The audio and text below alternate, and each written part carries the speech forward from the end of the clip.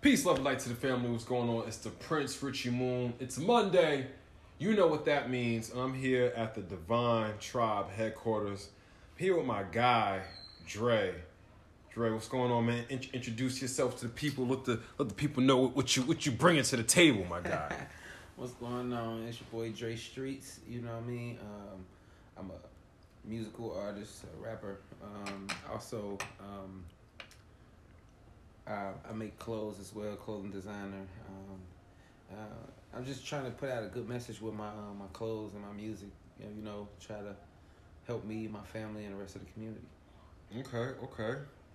Okay, so there's a lot going on right there. So, I mean, the only way we can appreciate where we at now, and if we start from the beginning. So, man, where you from, man? I know you're from your mother, but where she happen to have you at? Cincinnati, Ohio, Lincoln Heights to be exact. Okay, Cincinnati, Ohio. I've never interviewed somebody from Cincinnati, Ohio. What was it like growing up in Cincinnati?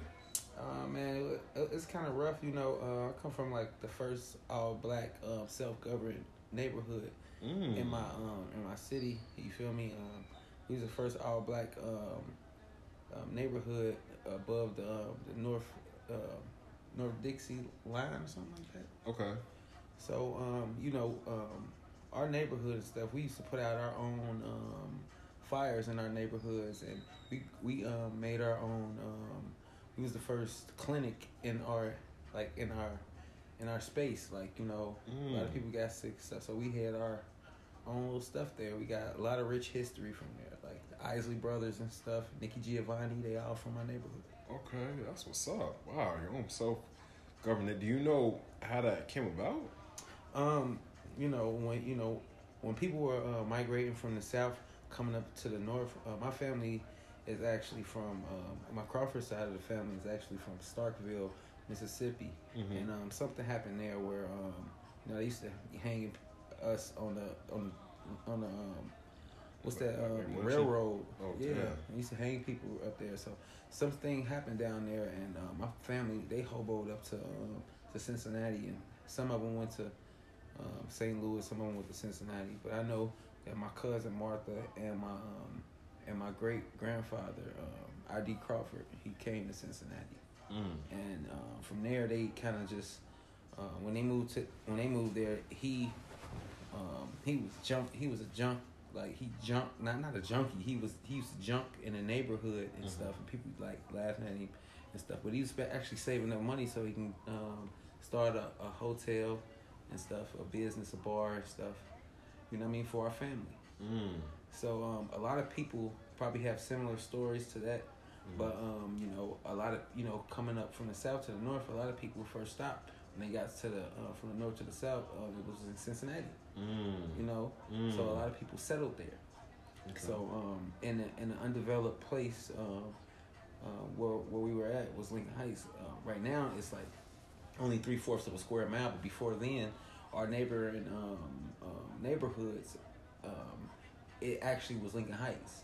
But once we tried to incorporate our land, people rushed and tried to do the same thing as well. So once was Lincoln Heights became reduced to a very small portion of what it used to be. Interesting, man. I see. You're right, man. That is some rich history. I never knew that.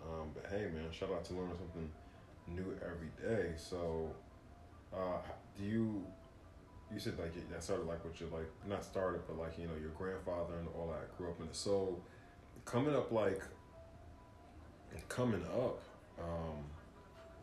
you said it's all black owned. So you're used to seeing our people do for themselves and seeing all that. How did that affect you growing up? Like especially like when you left Cincinnati and went to other places, because you grew up in a place with basically an all black town. See, that's the thing. A lot of black towns like that. Starting in the 80s, it became like the deconstruction of it. You feel me? Because that's when the drugs came in, like crack and stuff like that. So my era didn't really get to reap the benefits of that because the destruction was already there. You feel me? Our business, by the time I was of age, it wasn't it wasn't operable. The land was still there, but it wasn't there. Like my great grandfather, he had put it into play where, for each generation, the first grandkid gets the business. Right. Well, I guess the first grandkid, he ended up giving it back to my grandfather and my great uncle. Mm-hmm. So, however they did it, because I don't know what they got going on. Our business ended up getting sold. You feel me? Damn. And we had a motel, so everybody came there. So it was easy for the dope to be distributed through our businesses, and it wasn't necessarily the older people and stuff. Mm-hmm. It was epidemic. We started coming in, Mm-hmm. and whoever targeted where, over time, the place where I'm from became a very crime infested neighborhood. Mm-hmm. So typically, basically it is considered a suburb, but when you go there, it show you all the symptoms of a hood, because all the neighboring neighborhoods are like white, predominantly white neighborhoods and stuff. Mm. You feel me? So it was kind of messed up, like the story of Lincoln Heights. It used to be a very, very thriving neighborhood. Like people used to want to come there and stuff, like all type of stuff. Like I say, they was telling me like Jimi Hendrix. He used to play behind what's that name? Who I was telling you, the Isley Brothers there. Oh wow. He used to play behind them there. So, and it was a lot of things going there. There was a lot of dope things going on in our neighborhood. People wanted to be a part of it, but everything good. Somehow it gets messed up through Right. them peoples or whatever, and how we go along with it, and however. But just growing up in that neighborhood and stuff, I've always had that type of feeling, like I want to bring that type of stuff back. I've always had an entrepreneur sense of like mine, like I got some aunts and uncles who like pursue business and stuff like that, and just it's a lot of people in my family who Do for self. So it's like Right. and me, I use that same entrepreneur like spirit, but I put it towards my music. You feel me? And as well as my clothes, and want to continue to pass that down because I know that's in our blood. You feel me? Right. Okay. I can definitely feel that. When did you first leave Cincinnati? I first left Cincinnati in 2010. So come down here in Atlanta for school. I had just had like a few years before that. My daughter was born, and I was going through a lot of stuff with her mother, and he was playing the keep away game. So, I was just in the hood doing hood stuff. Right. So it was just like I wanted to like further my education so that I have a baby in this world. So I need to further my education so I'll be able to teach, provide, and Mm-hmm. do something that's not normal. You know what I mean? Mm-hmm. My daddy, he never graduated. Mm-hmm. You feel me? And my mom used to tell me she was happy to get D's and C's. You feel me? Wow. So it was different. So I just try to make something out of it. You know what I mean? Right. And so that's why, like, when it comes down to my music, my music always come from like a real place. Like, I'm always talking about the things I've been through. Or when I first started, I used to talk about the things I seen. Mm-hmm. Then I got a little older, my uncle, he used to like always preach to me, telling me to put a message in my music. He said, "You really good at what you do, but you need to start putting a message in there." Right. You feel me? And I wasn't really necessarily used to that. I was always used to talking about what I seen or what I thought was what was everybody wanted to talk about. Like, just like the kids now, they listen to the music on, you know what I mean? Mm-hmm. That's out, and they like, okay. They want to imitate. Yes, exactly. They want to imitate everything. That's what everybody wants to. Well, I mean, you brought up music several times. So where did the inspiration from the music start? What was your first memory of hip hop? My first memory of hip hop, I remember like it's so funny. I remember being elementary, and the first rapper that actually inspired me, even though I used to come up listening to like different other hip hop stuff, but it was just like it was. I ain't gonna say before my time. I was too young to understand. The first rap song that I really understand was like a Mace song. It was like Mace and Puff Daddy. Mace, okay, wow. What's your age? I'm 33. Okay, wow. So that was your first. That's your first memory of hip hop. Puff Daddy and Mace. That's my first one that I can actually like when I can actually understand what they were saying. Like I used to like my mom she used to listen to like stuff like the hardcore album by like Lil Kim and the Foxy Brown music and like all the like dope female rappers like Queen Pen. Okay. Stuff like that, like you feel me. So I used to always like listen to rap and stuff, but it was like I was listening to the female rap because that's what my mama she used to listen to. Right. And I used to hear like Pac, Big, and all that stuff like coming up and stuff, like you know what I mean. But I didn't understand like that. You feel me? Once I started getting a little bit older, then I started re-listening to it and like, oh yeah, hell yeah, like it hit differently because like you said, once I got older. But as far as understanding. Like it was Mace and Diddy for me. Okay. Shiny suit era.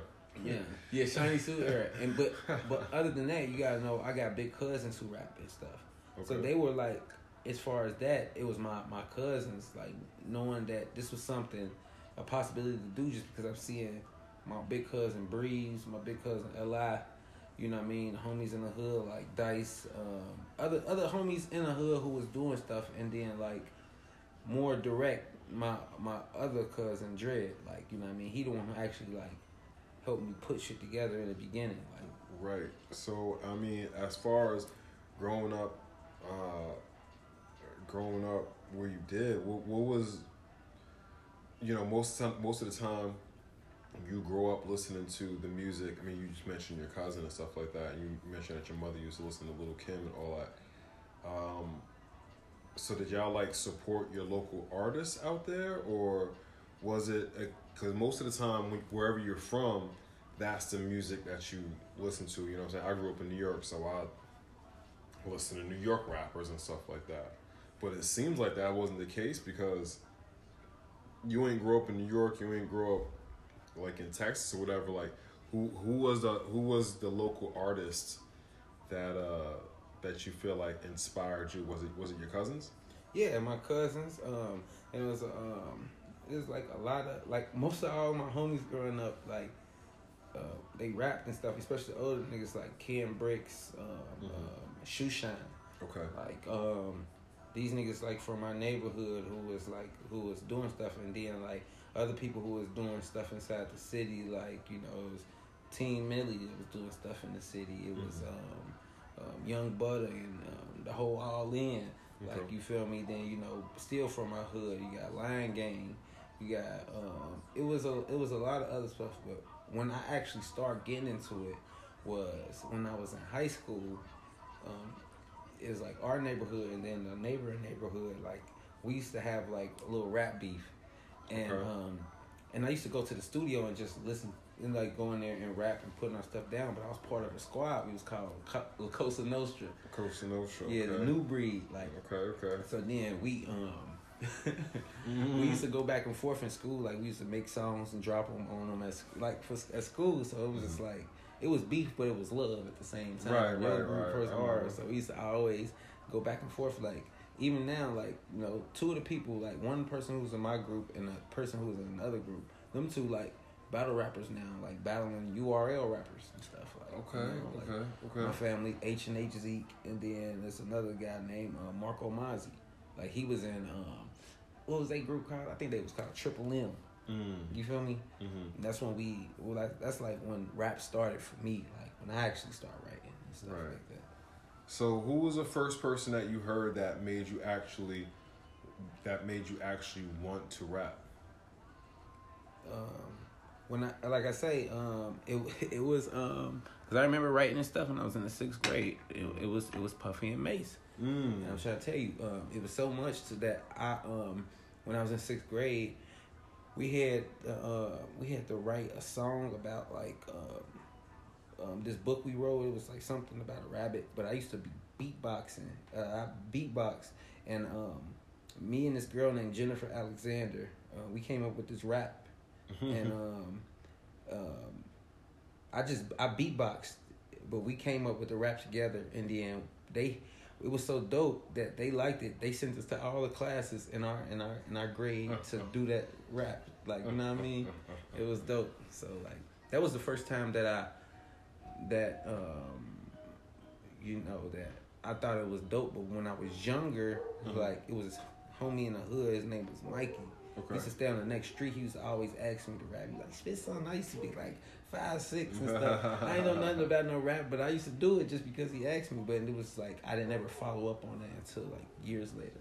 That's so interesting. So I'm like, not that I'm confused or anything like that, but it's just interesting being where you're from and being inspired by the shiny suit era. What was it about Puffy and Mace that made you? Was it because you understood what they were saying as far as like the break? Y'all ain't gotta hide. What y'all creeping around for like it's 007?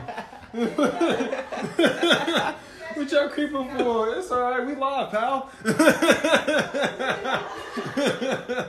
So what was it specifically about Puffy and Mace that made you like alright, like this inspires me to go out and rhyme? Like, was it specifically the shiny suits? Was it because you understood? It was because I could understood, and then it was more Mace than it was Puffy. Right. It was because shout out to Mace. Mace, his flow and his delivery, it was more understandable, and it was like it made me feel like, dang, like I could do that because it was like. Right. He down there talked like how he rapped and shit. So it kind of like, you know, it was intriguing and stuff. Smooth, so like very smooth. Yeah, that was like that was the first album I ever got. I think it was it was Double Up. It was a Double Up album. That was the first album that I remember getting. That wasn't the first album I bought. The first album I bought was Get Rich or Die Trying. Okay. I bought that with my own money, like, you know, that's when I was like 14. Shout out to 50.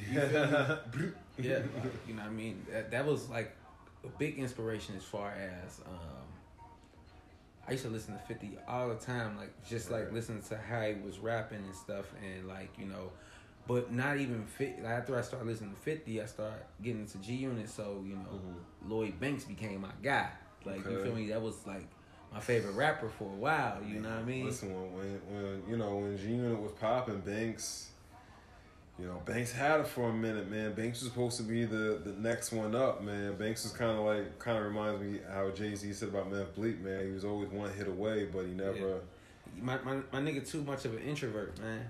Yeah, he never. Too much of an introvert. He never quite got to those places that we as fans thought that he would get to, you know. 50 actually spoken about this in interviews that he was just so laid back, you know what I'm saying? Like he just never really took the reins like he was supposed to, but you know. He definitely was dope sauce. Right. Now I remember, I remember the Hoop Kid mixtapes and the G Unit mixtapes and all like that. Hoop Kid, G Unit, that was a great era for hip hop. You know what I'm saying? That was definitely a great era for hip hop. So all right, so you got inspired by Mace and Diddy. Get Rich or Die Trying was with the first joint that you brought. So when did you actually start not even when you start making music. When did you come to that realization? Was like, all right, this is something that I want to do. My cousin, H&H Zeke, you feel me? H&HC? Zeke. Oh, Zeke, okay. Yeah. His name was Dread at the time. Down regardless of anybody's doubts. Say that one more time. Down regardless of everybody's doubts. Okay. That's what Dre stand for.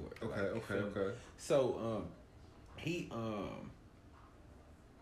that's why, like, you know, my name Dre Streetz. The streets in my name stand for seeing the real exit, embracing the zoo. You feel me? So when I really got into it is because, you know, that's like growing up, we wasn't always around each other, but once we became teenagers and stuff, like, we got real cool and we started kicking it around, and, like, you know, his big brother rapped, so he rapped and stuff. So it was just like, you know, and I was already like had some little, you know what I mean? So like the whole little beef thing, like I was telling you in school, the little rap battles and stuff like that. So it was just like, you know, I'm about to do this. Okay. So I remember starting off as a battle rapper. Yeah, like, you know, just like, you know what I mean, writing against other people and stuff. Not necessarily we standing in front of each other, rap battling like that. We rap battling on tracks. We dissing each other back and forth. Oh, okay. I do like that. So what, y'all recorded like on the tapes and then like what y'all sent it back and forth? Or how did that go? We had a homeboy named Croc, like, you feel me? And he had a studio when we was young and stuff. So we used to all go to Croc House and just drop our songs. We was all part of a whole conglomerate. You feel me? So they dropping their songs, you know, they talking stuff, you know. They dropping songs on me. Remember, I used to get throwbacks from Korea, and I used to be selling them, like in school and stuff like that. So, yeah, that's how I used to make my money. Throwback era. You feel me? So I used to get them because my aunt was in the military. So I used to get them from over in Korea back then. So you know, people, they used to try to hate on me, like, throw that inside of, like, bars and stuff, try to say my stuff was fake. This, that, and the third. You this, that, yeah. So it was just like. It was just funny. So we used to go back and forth on tracks going in like that. So right. And then, you know, just in the neighborhood, we start building up. People start understanding what was going on. But my cousin, like I said, he had the buzz, and I was just, you know, following the leader, like seeing what he was doing, and, you know, developing my own skills and talent. Because it was a time in our life when our voices sounded a whole bunch alike. You feel me? So it was just like, by our voices sounding so much alike, I had to come up with like my own type style, because I ain't want to be up under my cousin wing that long. You feel me? Right. So, you know, who did you format your flow from? You know what I'm saying? Like you said that, you know, Mace was the first person that you understood, and, you know, he was battle rapping, you know, to Get Rich or Die Trying, that era. So, like, did you format your flow after anybody? See, my thing is to stand on my own. So my thing was to, like, create my own stuff, because everybody from where I was from, none of us had the same flow. Okay. We all, even if they were similar, they was totally different. Like, you know, my homie Stacks. My nigga, he locked up right now, but him and Smurf, they used to be going so crazy, and like them was like they was in the same group as us, but they had their own group inside of a group. So, you know, like, they was super dope. They inspired me a lot as well. Like, you know what I mean? That's what it is. Yeah. That's what it's. I mean, that's dope, because most people start off to kind of end up. You know, copying somebody's flow, and then they eventually end up, you know, breaking out into their own. So that's dope that you had already started out and you wanted to stand out on your own from the beginning. Yeah. Okay, so let me see. So gosh, I'm trying to think back. Get Rich or Die Trying. This was like 2000, I think like 4, 3, something like that. Yeah, this is like 2004 or something like that. Yeah, 2004, 2005. Did you have any other influences from around that area? Because that was a great time in hip hop. You know what I'm saying? G Unit was super popping. I mean, when G Unit came, I mean, when 50 came through, like, of course, before 50. My bad. I didn't mean to cut you off. No, you good. It made me remember, and I didn't want to forget. Nah, go ahead. the Locks, like Kiss, like that was my guy. Like you feel me? If anybody at that time, I would say any mimics or anything at that time. Now that you say going back, it would be Kiss. But my favorite rapper before all of that, it was like Styles P. You feel me? So it's just like Styles P. You feel me? I rocked with all of that. So you know what I mean. And then Dipset era and stuff. We used to like that's why we like the samples and stuff. You know what I mean? Yeah. Okay, that's dope. Yeah, that's dope. Shout out to the Locks. We're from not from exactly the same area, but Yonkers is not too far from Greenberg. What's now, shout out to the 914.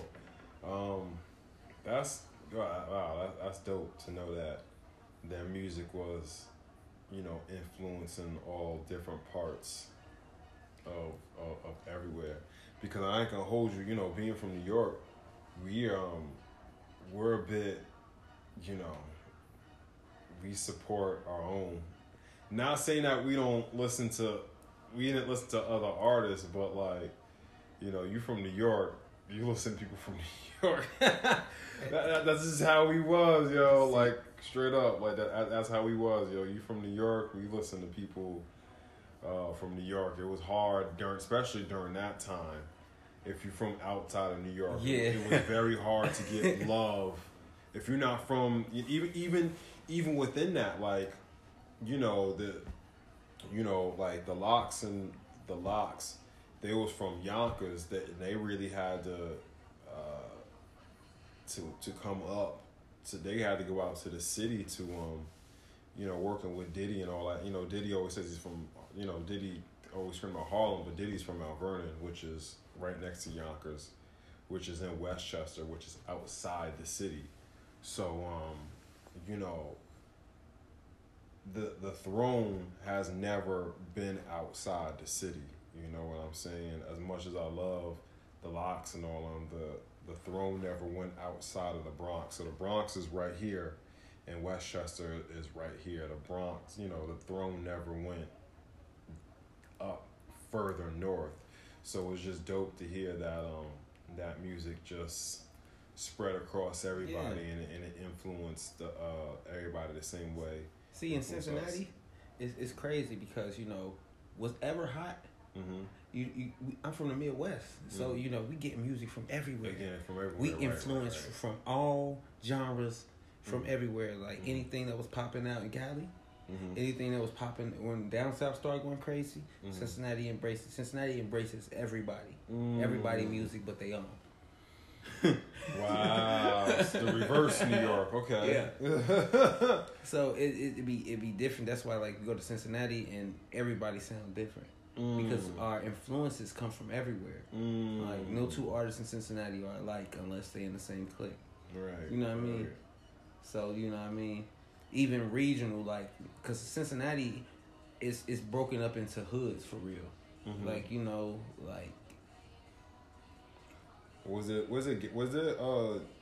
gang banging out in Cincinnati?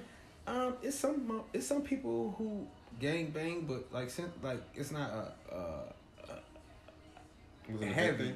I definitely say it's sprinkled out there.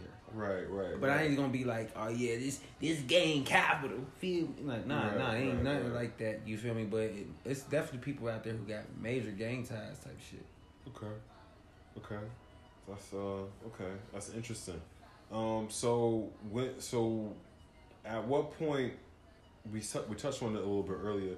When did you start to spread your wings, and when did you head to Atlanta? What year specifically did you head to Atlanta? 2010. 2010. I'm just trying to juxtapose this with hip hop and see what was going on in hip hop during that time. Man, 2010. It's like Roscoe Dash, Travis Porter. Yeah, this is really when the South starts to. I might be off my timeline. I'm just trying to think. All right, so like 2009 is like I remember 50 and Kanye went at it. This is like sort of really the decline of gangster rap. because Kanye ended up coming out to being the victor on that, which was just another 9/11 ritual. Those two being like Twin Towers rap at the time. You know, we were just watching the Kanye the Drink Champ interview. Kanye being more like the backpack, the intellectual rapper, and 50 being the street dude, but Kanye won that. You know what I'm saying? Kanye won that battle. It wasn't even a battle, but like as far as like, you know, what they were trying to do with the marketing and the record sales and all that, Kanye ended up outselling 50. Did that, because that kind of shifted hip hop when that happened. You know what I'm saying? Like I said, like that was the decline of gangster rap. After that, you had to be like a combination. Like you had to be like a backpack rap. Like if you wanted to be a gangster rapper, you had to be a gangster rapper and like a backpack rapper. Like that was kind of like the breeding. Like I was like when Lil Wayne really started to come like into his own, because like he was a gangster rapper, but he also rode a skateboard. He was a gangster rapper, but he also had some backpack in him. So did that, I say all that, did that end up influencing your music, the decline of gangster rap? Did that end up changing your music in any kind of way? I will say it probably did at that time. Cause I was always like just trying to learn. I always was trying to be like a student of music. So as music changed, I changed. Mm-hmm. It was like I never got like to the point where, you know, like you get stuck in a certain era and then everything else after it, you don't see it no more because you're so stuck in the era. Right. I evolved with the times. Like even now to this day, it's like I'm not even like the music that I make now. Mm-hmm. Is probably a lot more introspective, probably a lot more conscious. Growing up as a man, you know, different environments, life has happened. Yeah, for sure. So it's just like, you know. With that being said, did you know during this time, 2010, you know, you left home and you moved to Atlanta. How did Atlanta end up influencing your music? Because you know you change environments, change cities. How did that end up influencing your music? I stopped writing. I got tired of because it was before I left. You know, at that time, you know, remember everybody was talking about like how Jay-Z was, as far as like how he recorded in the studio, as far as like him not writing and stuff like that. So before I left Cincinnati, I had trained myself to actually not write and make rhymes up in my head. And you know what I mean? So when I actually got down there, it was this dude and his brother. They used to have a studio and stuff, but his brother ain't really use it. So I used to have a little weed I was selling in college, and I traded him some weed for the studio. And I had it at our spot, and every day, you know, my homeboy from Memphis, he was staying there. Then it was me and my brother, and then I had my cousin and my other nigga Trent. So we always in the same like little dorm and shit. Like, so every day we waking up to somebody else that made some music. And then, you know, everybody else who went to our little school, we had them coming over and recording and stuff. So we had a lot of different things going on. It was like we was like the popping kids. Like you feel me? Everybody wanted to be at our spot. Right. We had everything. We had the studio. We had the Where'd you go to school at? And when I came down here, it was just like a little off-brand joint. Like what's that stuff called? AIU. Okay. So they brought us the Art Institute. It's right next to the Art Institute. Okay.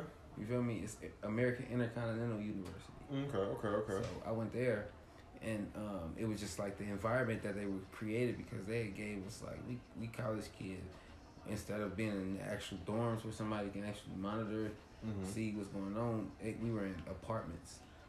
You feel me?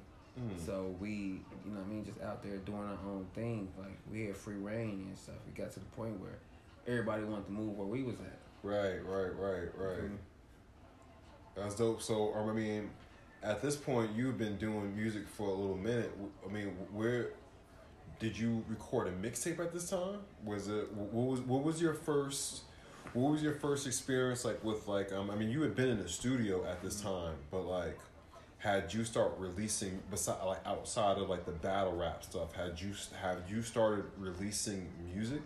I had like as far as that time, it wasn't like Spotify and stuff like that. But we had music that we made, and like people in the colleges used to hear them and stuff like that. So you pass them like on CDs and stuff like that. We definitely had CDs. Shout out to the CD era, man. Yeah, for sure. Like I definitely had my era out there grinding CDs and stuff like that. Right. Also, at that time, it was a lot of different things going on because like our next door neighbor happened to be the road manager for remember Malaj, Ain't Tricking If You Got It, and you know it, thinking, that shit that T-Pain ended up doing too. I think I know. I don't want to say for sure. It sounds familiar. I think I remember. I remember T.I. doing. Like, they were supposed to sign with T.I. B-Boy and B-Town. And they was Malaj. Okay. They from down here. They from Atlanta. Yeah, but T.I. doing a song. Sax on deck, Patron on.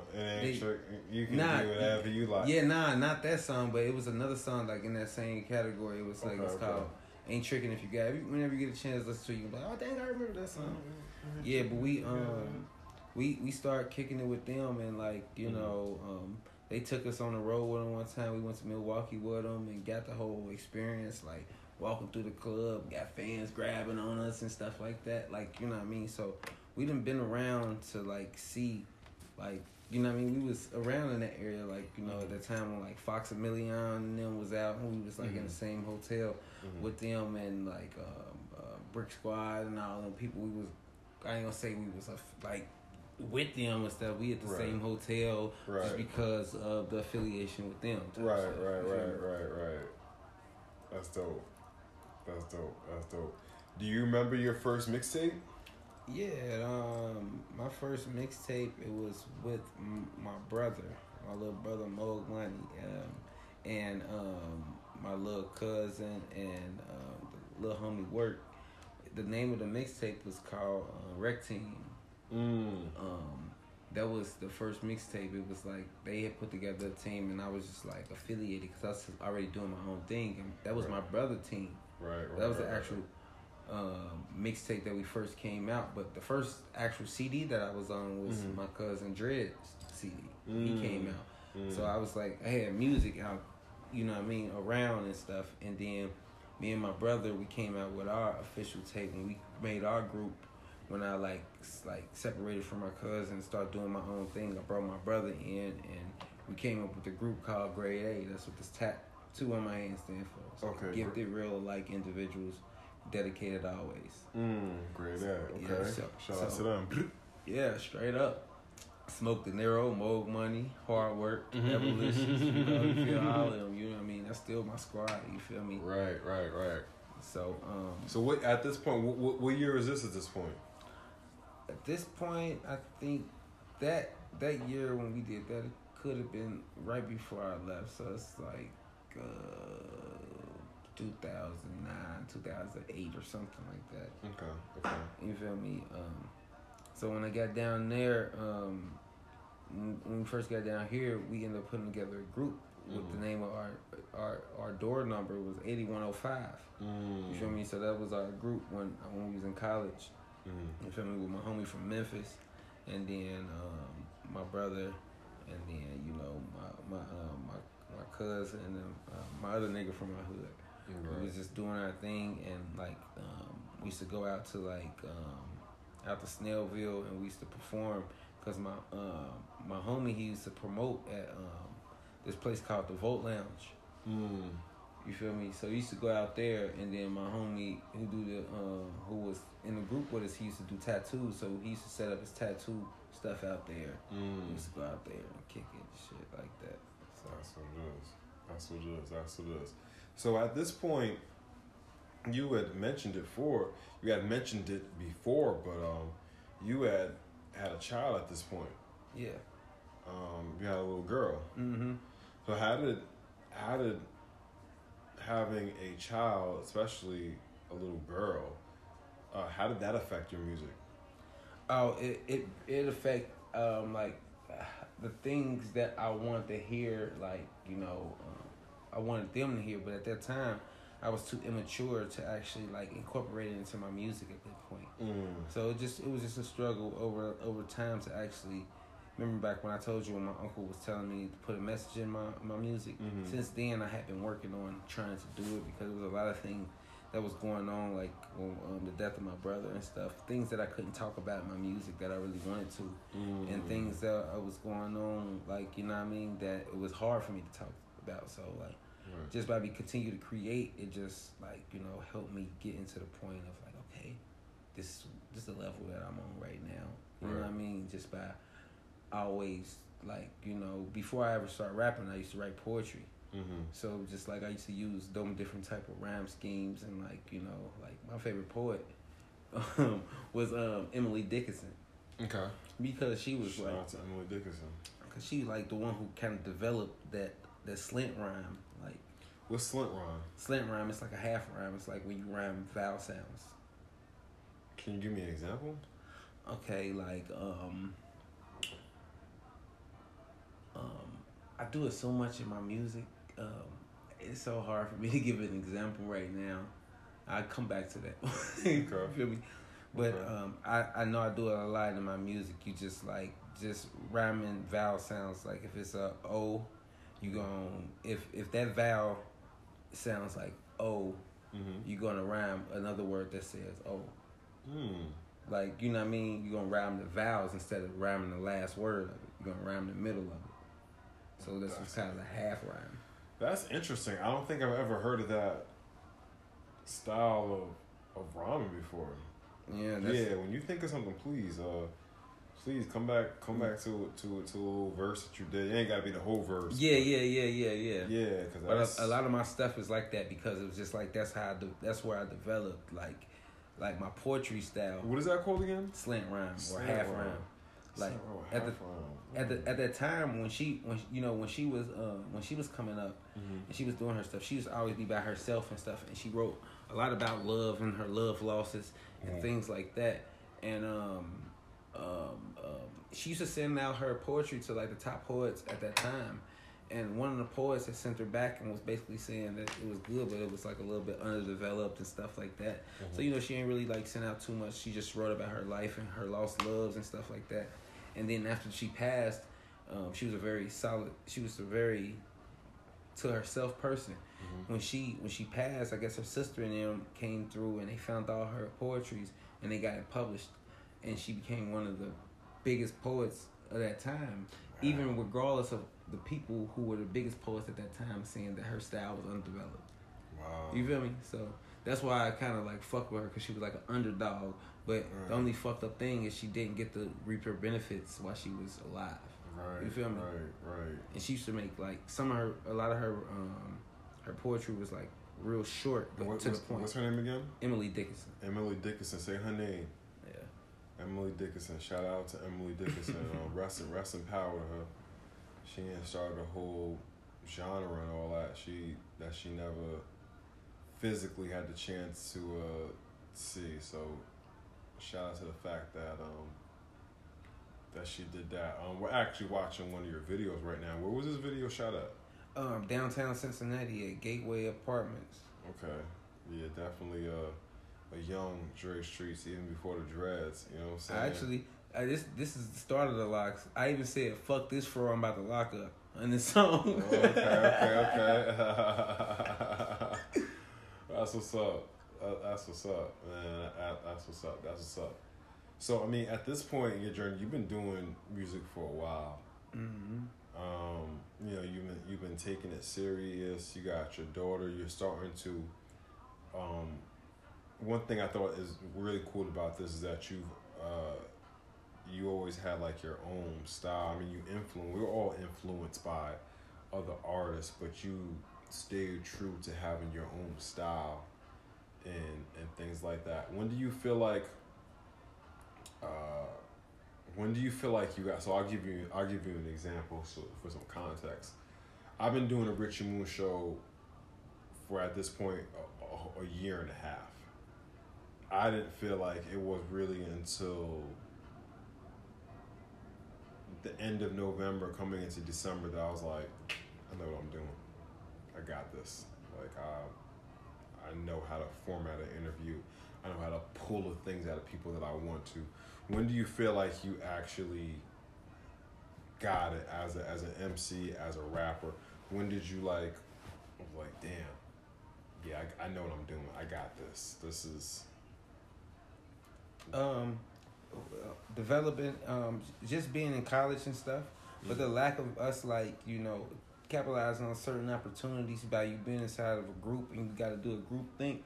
You feel me? A lot of that stuff not propel, but sidetracks you and like slow me down as far as like actually like taking it a little bit more serious and like actually getting my stuff out there and doing what I want to do. But in college, it's definitely when, remember I told you when I got to college, I stopped writing. I was so used to just writing. I just let myself free up and everything was off the top and just making it like that. And as I was like just formulating like different type of flows and formulating different type of like music and stuff, it was like I felt like no matter what type of song it was, I can do it. Any person who I came in contact with, if I knew a little bit about you, I can write from your point of view. You feel me? So that's when I knew that I could really do it. But it was just like, different things happen to you in this world where you like, it slow you up, like other than just that, because I got 3 other kids other than that first daughter I was telling about. Right. You feel me? So, right. Me getting in, it seemed like every time I was trying to build myself up, I got into a relationship, and I took the relationship serious, and out comes this another person, and things slow down. A lot of different things happen. So. Right. Now I'm at a place where it's like, I understand that focus and just staying consistent with what you do will pay off.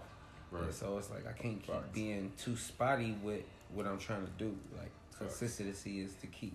Consistency is definitely the key. That's how you develop it. That's how you really how you end up bringing the power. You know what I'm saying? By keep doing it, because then you let the universe know. You command the universe to, bend to your will, to narrate. So you brought up the fact that you stopped writing and you started developing your rhymes in your head. Is that a format you still use, or did you go back to writing? I do both now. Like it's just whatever feels comfortable. So it just all depends. Like if I'm with a group of people, I'm not writing. I'm not doing that. If I'm by myself, I'm gonna write. It just all depends. If I'm by myself and I have a studio, I'm not gonna write. If I'm the one controlling, if I'm the one who recording, I'm not writing.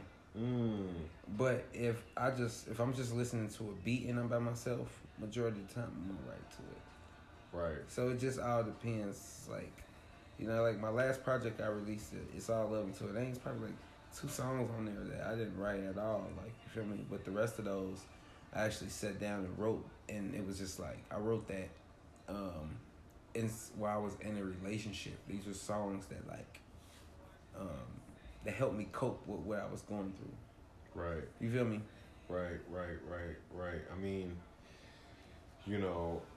it's a sad thing, but even when we look at the origin of rhythm and blues, the reason why those songs hit so hard and the reason why you can feel it is because those artists were actually going through that heartbreak during that time. They were going through whatever they were going through and just transmuting that energy and putting it into the music. And it sounds like that's what you were doing. You were just taking what was going on in your life and taking that energy and passing it through your music.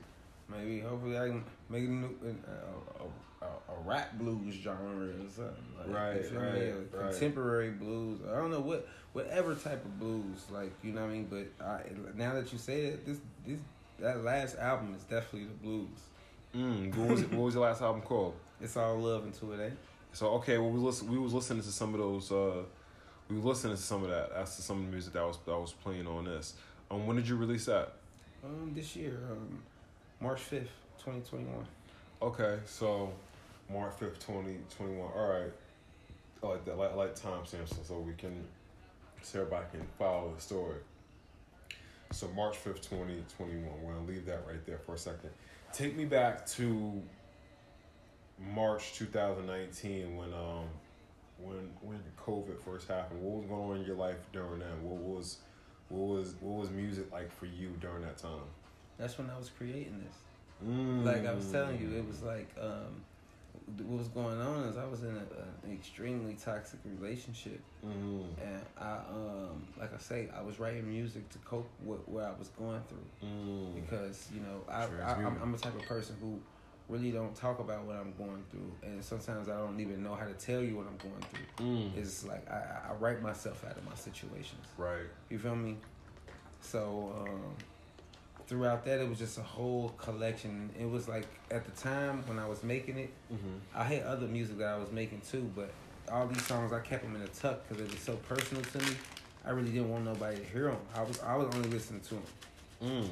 But you know, once I kind of got released of that situation, and like what was it? That I think February.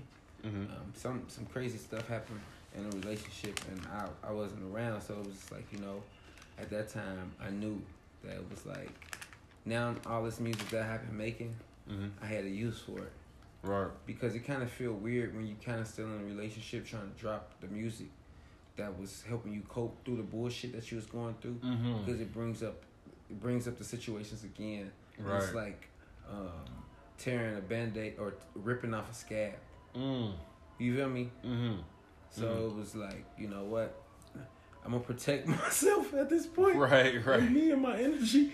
I'm gonna keep this in the tuck for right now. I feel you. Yeah. I feel you, but you ended up, you know, taking that, like I said earlier, and transmuting that energy, and ended up putting it into the music, which is dope. Cruel Cold World. When was it? Was this before? Yeah. This was before.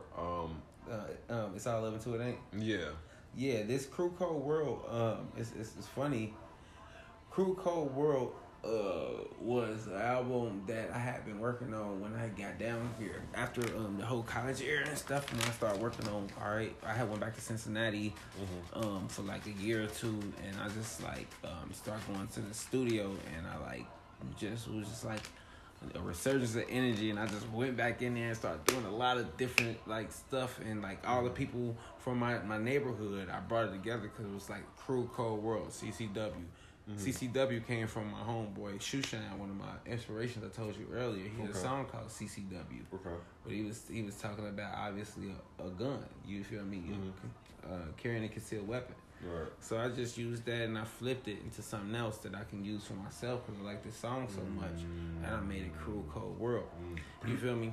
And I had my album for a little bit, and I wanted to come out with it, but I had the thought of it.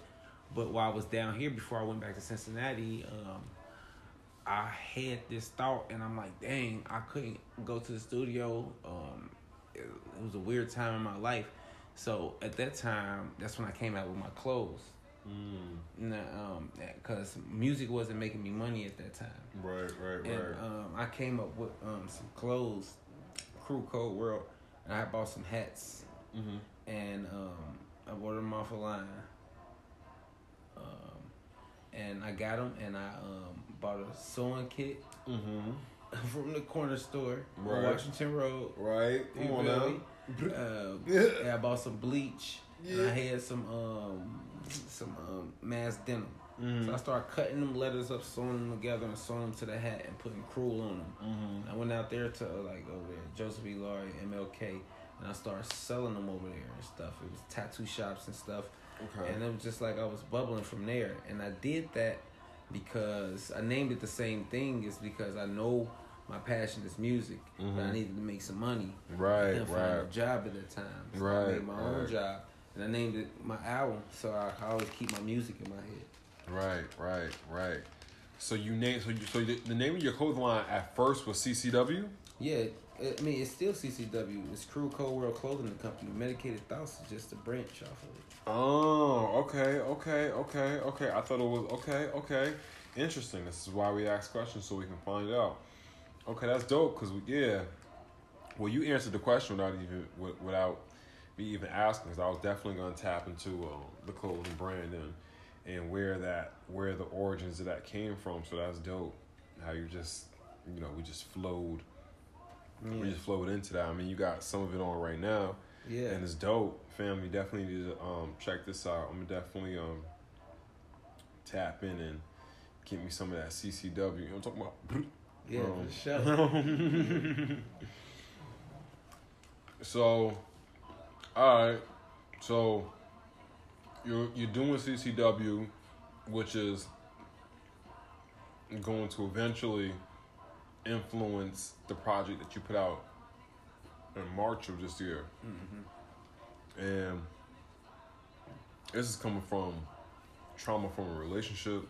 Mm-hmm. This is coming from life experience. At this point, you got 4 little girls. Yes. You got 4 little girls at this point, man. Shout out to the babies, man. We gotta protect the babies. You know what I'm talking about? The first time I asked you only have 1 little girl. So how does having 4 young ones, especially girls, man, girls are so precious. Not saying that our sons are less important, but we gotta be very careful with the way we raise our daughters, the queens of the world, the goddesses. You know what I'm talking about?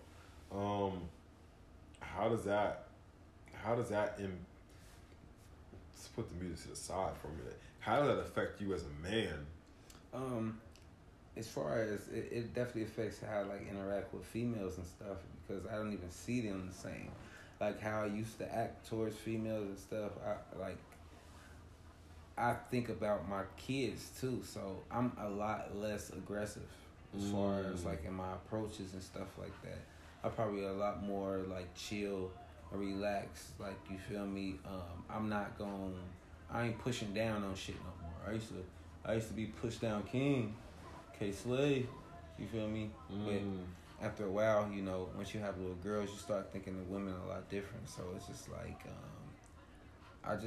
I just you know what I mean? If the vibe right, if we're feeling each other, that is what it is. But I'm not really pushing down on something that it seems how we used to holler, hey, what's going on?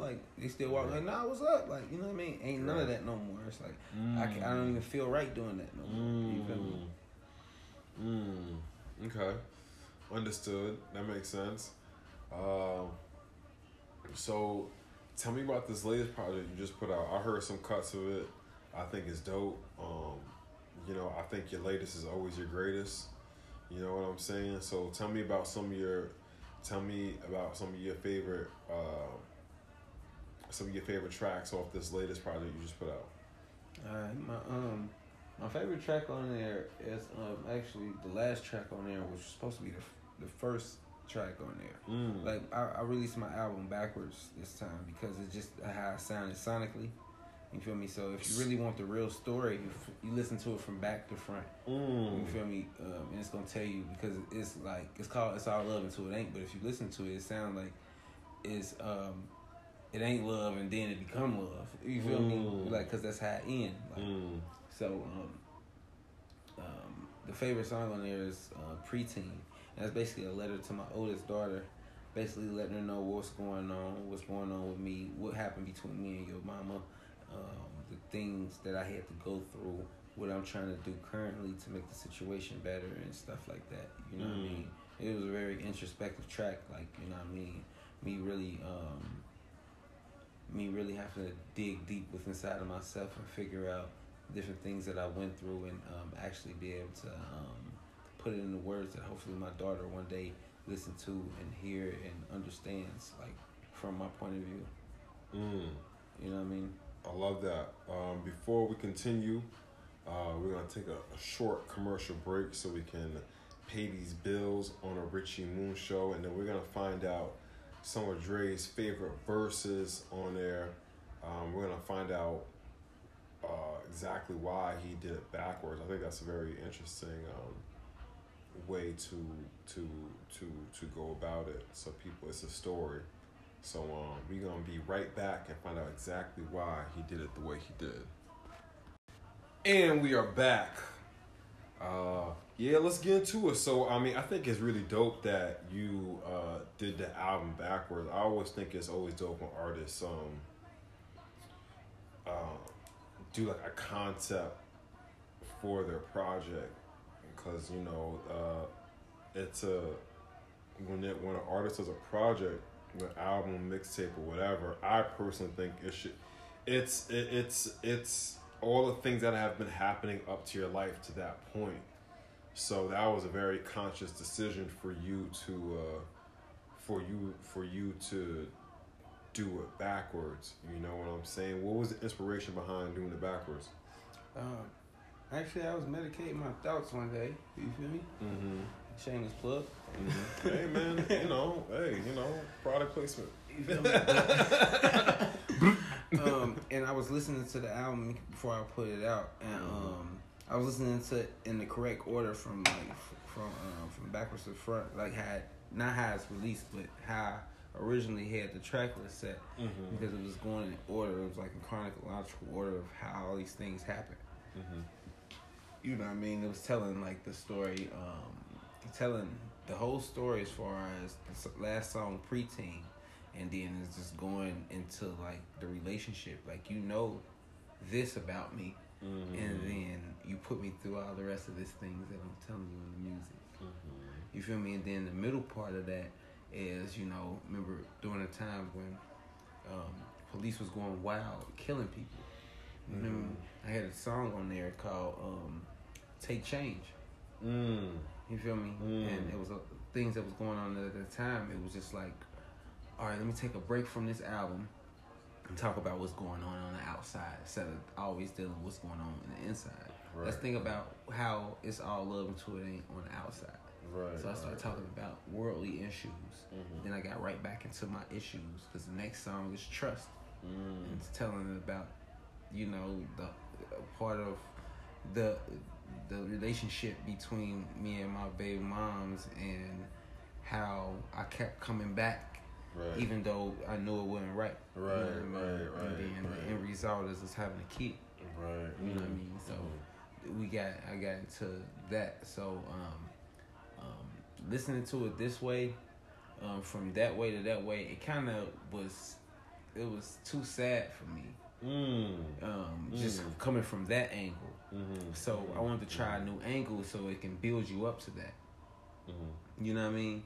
Build you up to the feeling of everything. So I gave them the songs at the end. The songs at the end were more, I ain't gonna say more cold, but it was more like, it's gonna hit you, it's gonna prepare you to hear the stuff at the end. You know what I mean? I feel like, what are some of your favorite songs from it? If you had to choose your top three, what are your top three favorite songs from the project? It's the last three. Preteen, You, and See the Sun. Preteen, See the Sun. When you said the preteen was a letter to your daughter. What is You about? You is about you remember how you asked me earlier about like how has having kids changed my music? Yeah. So in that song, You is basically a song to help my kids remember that that you don't need validation from anybody else. Like, you everything that you need right now in this world. You feel me? Facts. The actual hook on there say, everything you looking for in you, don't never let them validate with you. Love you wants, it start with you. You everything I always want from you. So that was to them, but then it got into the verses, and I started talking about women in general. You feel me? As far as a lot of different things that go on. You know what I mean? Just not living through validation and learning to love yourself. regardless of whatever your shape, your size, your hair texture, all that stuff. You know what I mean? Mm-hmm. And just letting them know, like, you know, I don't know how my daughter's gonna look when they get older. So for any shape or size, I made this. You feel me? So it's just like, you know, I let them know I love that. I love you for who you are. Mm-hmm. You know what I mean? So that was you. And then See the Sun. Mm-hmm. And remember going back to one of my favorite rappers, 50 Cent. Mm-hmm. Yeah, song 21 Questions. Mm-hmm. So remember or like the second part when he say, if I fell off tomorrow, would you still love me? If I ain't smell so good, would you still hug me? If I got locked up, then I switched it up. Is it over and done, baby? Would you pop up till you can see the sun with me? That's dope. So it was just like, you know, just it's just a letter. It's like 2020. It's like a 2021 version of 21 Questions with a female feature. Okay. What's your favorite verse from It Ain't Love? It's say the project one more time. It's all love until it ain't. It's all love until it ain't. What's your favorite verse from It's All Love Till It Ain't?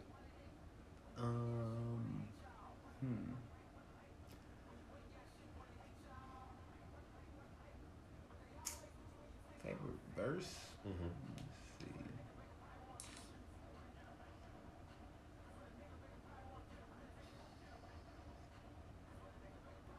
Well, technically, Preteen was just a long ass verse.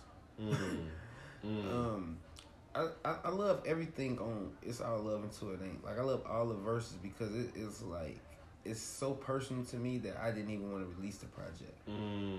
So it's just like, you know, I love it all because it's like, you know, like if you listen to my music, you will have a more, especially my newer music, you'll have a like a window into the soul. For sure. Yeah, definitely. We were listening to. We had it on before we started the interview, which and I really did enjoy the music that I heard. It was also at shout out to Sunny Sky Waters. You performed at the Sip and Pink that we was at. Oh yeah. The Tribe. Was that something that was on the new? That was on the new record, or something that hasn't been released yet? It hasn't been released. It releases on the 24th of December. Okay. You know, so that song called 2022 Energy. Mm-hmm. And it just remind me to, like, in this new year, it's not about waiting for people. I'm so used to waiting for people. Right. And, like, you know what I mean? So I remind me to stay on my purpose and go forward. Like, you know what I mean? It got a couple raunchy lyrics in this song. A little raunchy. You know what I mean? A little bit, but if you really listen to the full message of the song, it's basically telling us to like as men, like, stay on your purpose and focus on yourself, focus on what it is that you're trying to do, and it builds up your revenue for you and your family and whatever it is that you're trying to do in life. You know what I mean? This is just an anthem of, like, you know, let's feel good. Like, you know, you just reminding yourself, don't wait. Ain't time wait for nobody. Mm-hmm. This is very true. If you ever need any inspiration to stop procrastinating, one day you'll wake up dead.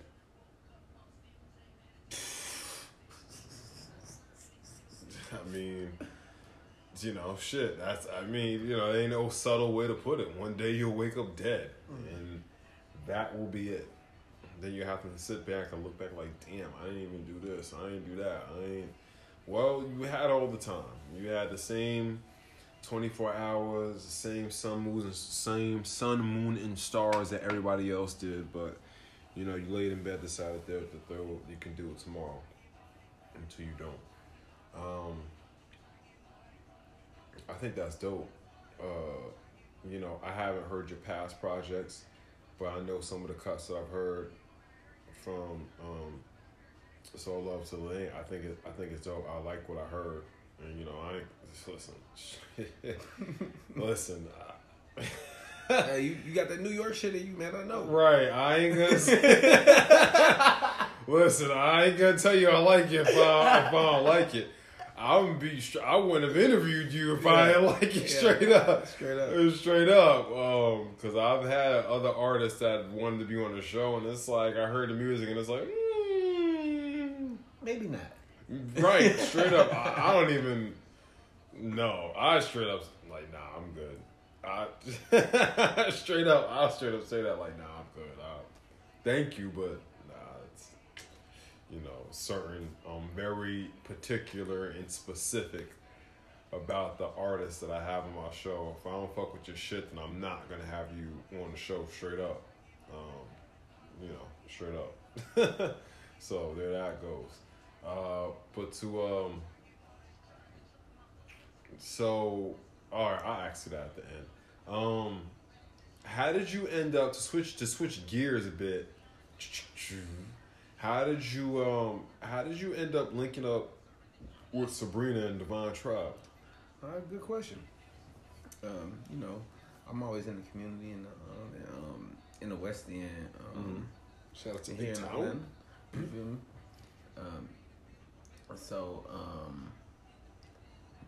I was at the nature preserve on Cascade when I met Sky. And, Okay. I had my my youngest daughter with me, and Okay. she took a real liking to it. Like she lightweight kidnapped her and ran into the woods with her and stuff.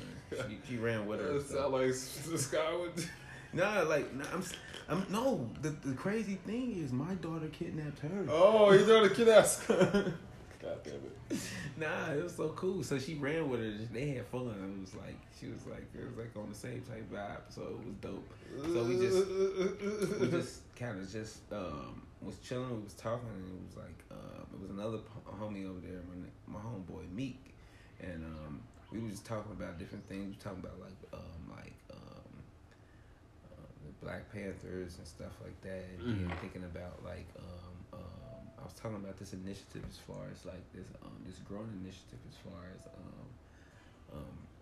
doing things at people houses just for real building up this community. I don't really want to go too many details as far as exactly what the conversation was, but we kind of got deep with it, and they had a Solvit coming up, and through that conversation I was invited.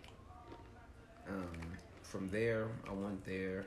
I met everyone, and from there, we just kept staying linked in.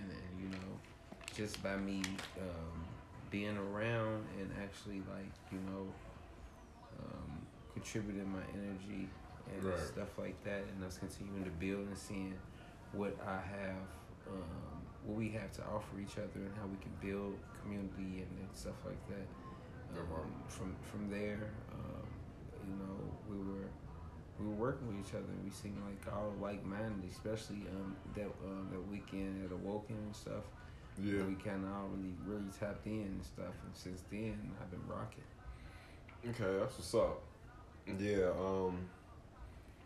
shout out to Divine Tribe, shout out to Sabrina, shout out to Sunny Skywalkers, shout out to Crystal. You know what I'm saying? Shout out to Raven. Nova, everybody's part of Divine Tribe. It's a movement. It's dope. I got something personally I was looking for, people that was like-minded individuals that just wanted to come together and create something bigger than themselves. You know what I'm saying? And it's been a vibe ever since I met you.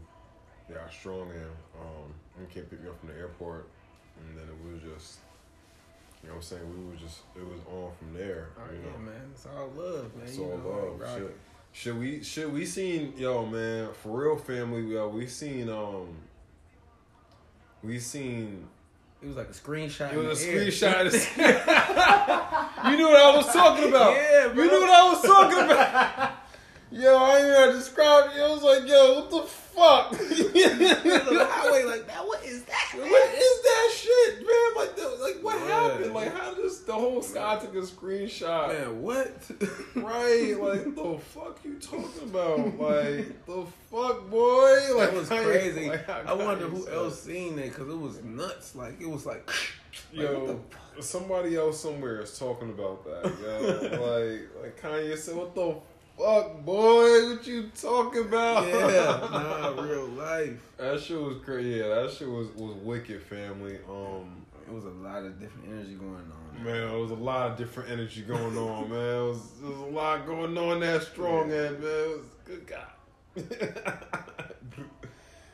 Shout out to Woken Fest. It's gonna be dope when we do it in 2022. It's gonna be a thing. It's gonna be an annual thing. It's gonna grow. It's gonna strive. It's gonna be bigger, stronger, more powerful, straight elite type of energy. With that being said, let me ask you a question. I've been asking you questions for the last hour and a half,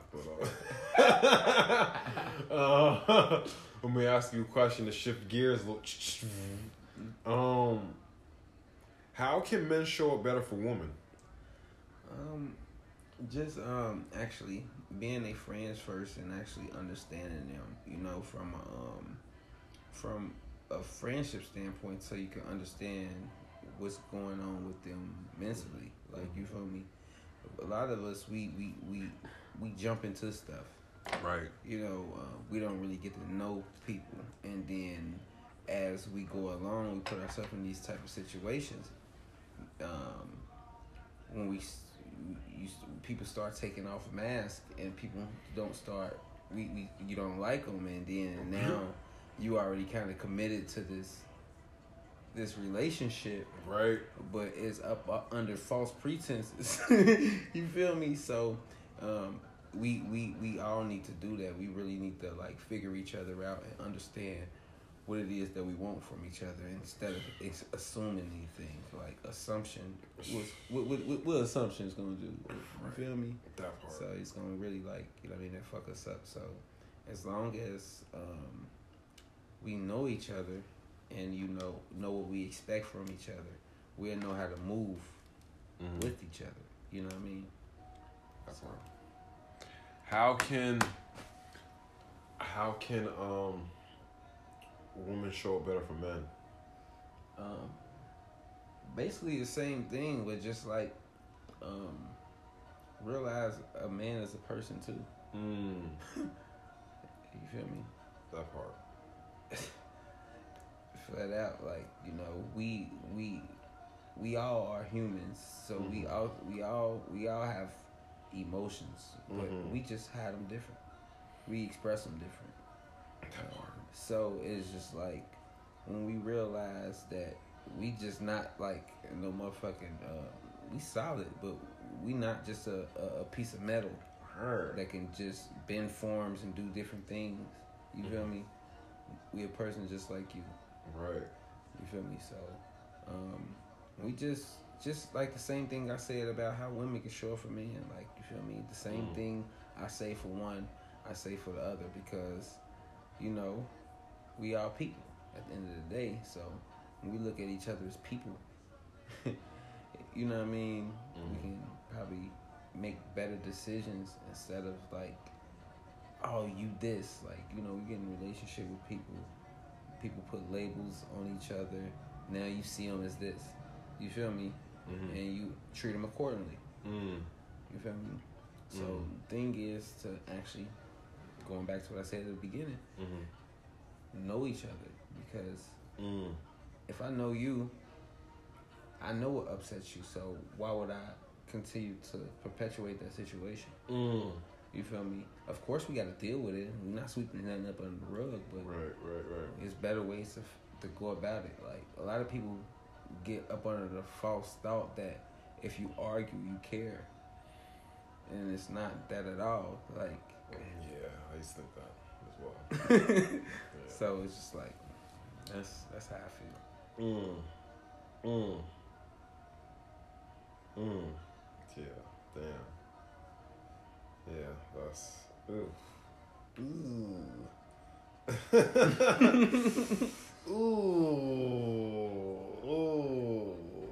That hit a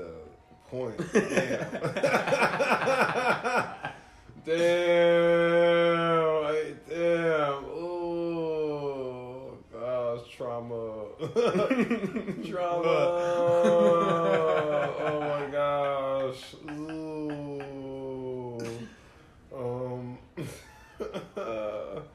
That took me back for a second. I didn't mean to rip off your sword, my G. Nah, it's all good, yo. It's all good, man.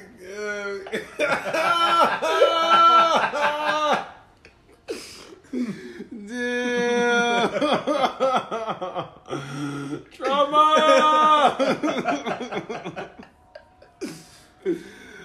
Oh man. Oh damn, I had my soundboard, man. I definitely hit the soundboard on that one, man. Just because you don't argue. Good God. Good God. Oh man. I felt attacked. Oh, I felt attacked. Quit playing. Oh man. Cut it out. Oh man, interview over.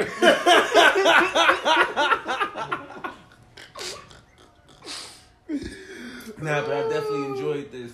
I appreciate it. I said a lot of things that I probably ain't said to too many people. So, like, you know what I mean? This was definitely dope. I'm glad you asked the questions you asked, man. Yeah, man. Listen, man. We gotta express ourselves. We gotta get our thoughts out, man. I mean, you already getting your thoughts. You've been getting your thoughts out for years with the music. You know, I commend you for sticking to it, for progressing, for getting better, for being a father, for being a man, for being part of the Divine Tribe. It's been a vibe since I first met you, man. I appreciate you for being you. Much like Nori says on Drink Champs, man, I put this platform together to be the voice of the voiceless and to give people their flowers while they still here, man.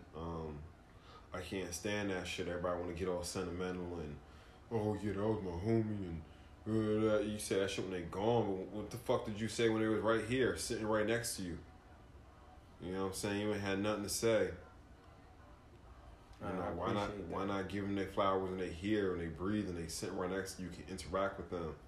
You know, you can kick it with them. You know what I'm saying? So I'm a big believer. I'm not even big, but I'm a big knower in, you know, giving people their flowers. You know, while they still here, while they can smell them. You know what I'm saying? You know, like the young lady that you mentioned. What was her name? The poetry, the slant. Oh, Emily Dickinson. Emily Dickinson. Say her name. You know what I'm saying? Like, she didn't get her flowers until after she was gone. The fuck kind of shit is that? Yeah, that shit crazy. Like, shit crazy, right? That shit crazy. You know what I'm saying? She should have got her flowers when she was here. She was dope. I never even heard of that type of. I never even heard of that. It kind of reminds me of sonnets that Shakespeare would do. So as we beginning to wrap it up,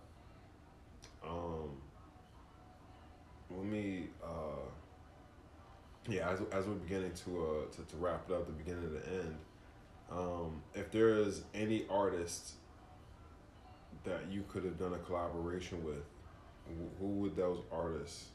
What artist would that be? You know, it could be from somebody that's passed, somebody from the past. I don't know, maybe it can be somebody from the future, somebody that you know that's up and coming, you know what I'm saying? I don't know.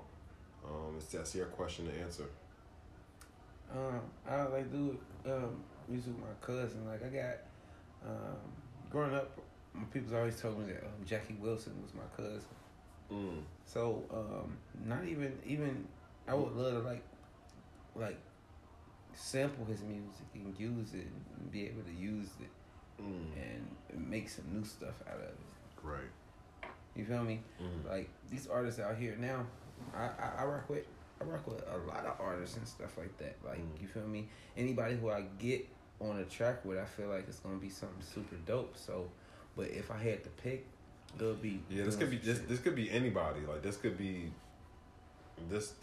anybody, whether with us still until this day. You know what I'm saying? Maybe they pass on the transition. Well, if we gonna do that, my homie Shoeshine, like I never got to do a track with him, but he inspired me so much. I done went to the studio with him and all that stuff. Like, is Shushan no longer here with us? Yeah, he took his own life.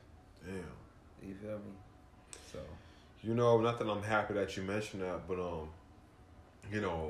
75% of suicides, not just. A lot of men take their own life. I don't want to say something. I don't want to give a number. But a lot of men take their own life because they feel like they're not worthy, they can't contribute, or they're just going through issues that they feel like they can't speak about. And it is an honor and a privilege to provide this platform for. I know a lot of my guests actually are women. But the men that I do have on here, I'm thankful for all y'all. I'm thankful for the gods that I have around me. So for any men that are out there, any the masculine energy that's out there listening to this, you know what I'm saying? Like, straight up, man, you ain't gotta go that route. There's people out here that will listen to your issues, that have solutions. You know, you're loved, you're cared about, regardless of how much money you have or you don't have, regardless of how you see yourself or you don't see yourself. You loved out here, you're cared about, you know what I'm saying? You don't have to force your untimely death because you feel like you're not worthy, because you are worthy. You are enough. You are more than enough. And I think us as men, we need to hear things like that. Because there's so much, especially being here in America, there's so much pressure put on our shoulders, and there's so many bad and negative depictions of us in movies and news and entertainment and all that. But there's a lot of good men out there doing a lot of good work for the community, for their family, for the collective. And I just want to shout out all the men that out there that are doing the work, that are healing, that realize they got traumas, that are healing themselves, for themselves, that are doing things for the bigger picture. You know what I'm saying? That are doing work that they will never see the results of because it's going to affect their grandkids. You know what I'm saying? So, men, I know life gets hard. This year has been this is 2021 has been a year for my, just personally speaking, it's been a year, yo. It's been a roller coaster. The highs to the highs and the lows to the lows. But I say all that to say, like, men, like there are other men out there that are willing to listen, willing to help, and you ain't gotta go that route. Because we need you. We need more kings. We need more princes. We need more warriors. We need more men who are men. We need more masculine energy to help contribute to the collective. So you don't have to go that route. I ain't gonna hold you up. That's come to my mind before as well. But I'm lucky enough to have people around me.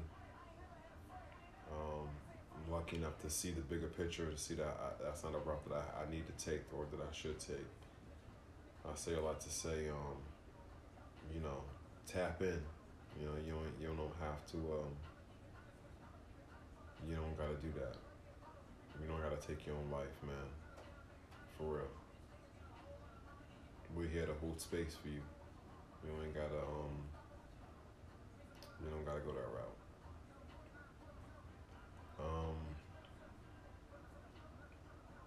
What's your favorite verse that you ever wrote for yourself? I mean, not that you have a ghostwriter or anything like that, but like, what's your favorite verse that you have that you know what I'm saying, that you put out?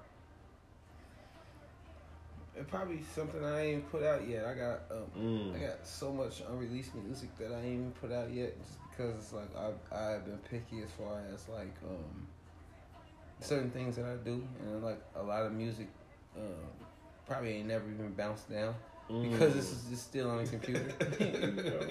So it's like, best verse, my favorite verse is still yet to come. I love all my music. I got that pop, you know what I'm saying? That just got always something in the chamber. Even though you shooting, you still got something left in the chamber. Yeah. Yeah, that's dope, man. Especially the world that we living in, man. I would actually encourage you to make music that you don't plan to release. And I say that to say, this world that we live in, you know what I'm saying, as far as NFTs, you know what I'm saying? Like, I would encourage you to make music that you don't plan to release unless there is you know what I'm saying? Actually, you see the guy on the cover of my album right there? Mm-hmm. I'm releasing that as an NFT. That's dope. And he gonna release his own album too as an NFT. Right, that's the way it should be. You know what I'm saying? People that buy the NFT, you get this exclusive music. You know what I'm saying? Sure. I would encourage all artists out there with this day and age that we living in, like, start planning on making music that you're not going to release to the public unless people cop them NFTs. Yeah, nah, for sure. Straight up. Like, shit, I know for a fact, when I interview Billy Carson, when I interview certain people, you know what I'm saying? Like, it's going to be straight up. You cop this NFT, you get this exclusive interview. Straight up. It's just straight up like that, because that's the world that we're moving into, that, it is what it is. So last question. I believe that, I know a big part of manifesting what you want is feeling that feel. So, like, just for an example, like, if you want a car, you need to go to the dealership, get in that car, picture the trimming you want, rev the gas up, see what color you want it to be, how it's going to look when you wash it, how you're going to feel when you're in that car, when you pull up, roll the window down, whatever it is, you know what I'm saying? So, I want you to speak one of your dreams that you want to come into existence, but I want you to give it to me from the perspective as if you've already done it, as if it's already accomplished, so you can get into the feeling of that dream and how that's going to feel already. Okay. So, like, or the having my music on like, or my music is popping. Mm-hmm. You feel me? Mm-hmm. I'm actually getting recognized for the work that I put in, and people are feeling it, and like, dang, like actually switch the dynamics of music to, like, people actually making concept albums again. Mm-hmm. You feel me? And that's the thing now, because it's like everybody, this whole 2021, everybody experienced heartbreak, loss, something like that. So, and it's 2022, and people talking about their feelings, talking about what they going through, other than creating a fantasy world that we can't live in no more. You feel me? And through that, created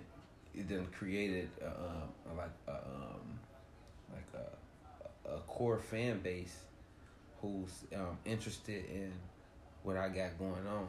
So they interested in what I wear. So they interested in Medicated Thoughts, Crew, Cold World. You feel me? Through that, that's gonna be able to help me fund my restaurant and fund my daughter's careers, as far as, cause my daughter's rap too. It's gonna fund their careers and their clothing line, Pretty Full Apparel. Mm-hmm. You feel me? So they can do what I'm doing at a be like, while they young, so that they can be able to develop and be 3 times better than me. Right. You feel me? Have my Medicated Thoughts restaurant going in with my infused food. With, You cook? Yeah, I definitely cook. Hey, in the kitchen, like. Yeah, for sure. have my infuse food with, you know, my dispensary with my own my strand, my child support strand. Come on now. You feel me? Come on now. Come on now. You feel me? Come on now. And shit, you know, just living. Right. Living, experiencing, traveling, you know. Come on now. Showing, educating my daughters and showing them how to be women, showing them how to deal with the men who gonna be inside of their life, showing them, like how a man should treat you, taking my daughters on dates and showing them things that they need to know. Right. And the things that, you know, the way it should feel. You feel me? Make it hard for somebody to be able to get that. You feel me? If they get it, you feel me? They as far as the relationship, you feel me? You know what I mean? They work for it because she's not accepting. They ain't going for that. Mm. So that's how I see it. Right. Just being able to take care of my family and putting on, doing what my great grandfather started, but just doing it in my generation. You know, I never met him. Mm. His birthday the day before mine. You feel me? Mm. So it's like That part. straight up. That part. Yo, man, I appreciate you. Thank you for tapping in. Thank you for being on the Richie Moon Show, man. Family, definitely go out. Where can they find It's All Love Until It Ain't? On all streaming platforms, if you're on Spotify, Apple Music, YouTube, Deezer. You feel me? If you're in Africa, what's the thing? What's the thing in Africa? I forget the name of that stuff out there, but I'm out there too. Anywhere. I really like this track, No Laces. Oh yeah. Yeah, I like what you said. Like, At the beginning. yeah, you know what I'm saying? Like, Nah, it was real. Like oh shit. this one of the ones that I didn't write. Okay, you just let it flow. Mm-hmm. Right. I feel that. So they can, wherever they listen to music, they can go ahead and tap into Dre Streetz. That's Streetz with a Z. It's All Love Until It Ain't. Family, I highly encourage you to tap into this. Like I said, you know, I'm very picky about the artists that I have on here as far as rap. So I ain't gonna have nobody on here that don't fuck with the music. I've been listening to some of his tracks, and I definitely do.